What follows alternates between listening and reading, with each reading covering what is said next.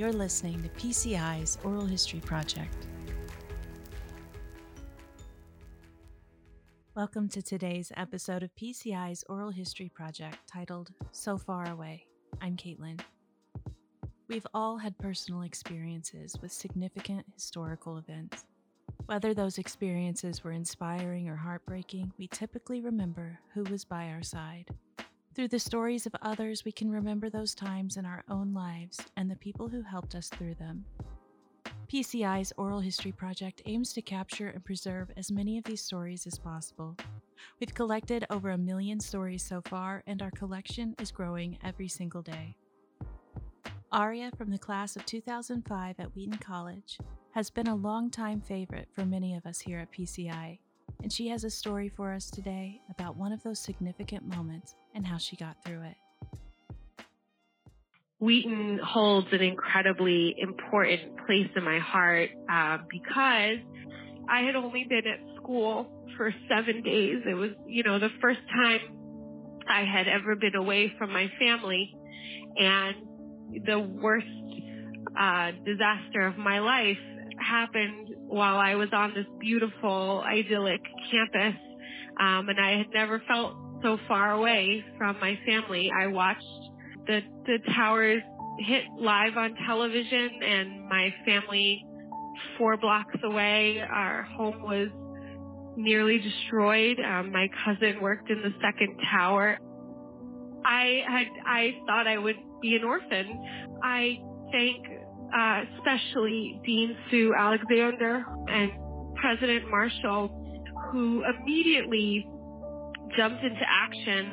The school was so incredibly supportive. They made sure to find every single student with family in the New York area, to find them, make sure that they had heard from their families, made sure that we were in touch with the Red Cross and government officials. And I believe by the night of the 11th, when I had not heard from anyone, I think I was the only student on campus that had connected with family.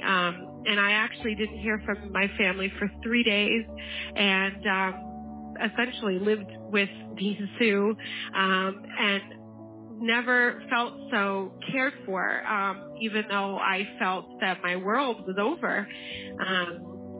When my mother finally got through, when we finally found a line that was open, I'll never forget my roommates running down the stairs of McIntyre, yelling, "Your mom's on the phone," and just falling to my knees because I had really, prayed and prayed, "Please don't let me lose my parents." One of my closest friends on campus was also from the city, and his parents had actually been at one of the airports, and with all the flights canceled, he had heard from his parents, and he stayed with me night and day, knowing just how awful this was for me, and he turned out to be my husband. I am so thankful that my parents survived, and I'm so thankful that at the end of the day we lost, worldly items instead of family members. This wasn't just a national tragedy. This was my neighborhood. This was where I grew up. And, they just said, take whatever time you need, go home, be with your family. I got to go home about a week later, and I spent all of December helping my mother down at Ground Zero. We, helped first responders. We made meals. I needed that. I needed to be there. I needed to feel like I was helping. So we went to 25 funerals. I needed that. I don't know if I would have even been able to go back after that, but because they said to me, "You got to take care of yourself. You've got to go back and, help your family." That saved my college career, that I was able to come back, after that winter break, and felt so much more secure and safe, and I could go back to New York anytime I wanted. If I needed to take time, they let me take time, and I don't think I would have graduated with honors and had such an incredible Wheaton career if they hadn't seen that, this was something that hadn't been seen before. And we were kindred spirits because we were all there together on that day. Even though it was so horrible and seared in my mind, the way I was taken care of those 3 days, I will do whatever I can for Wheaton for as long as I live.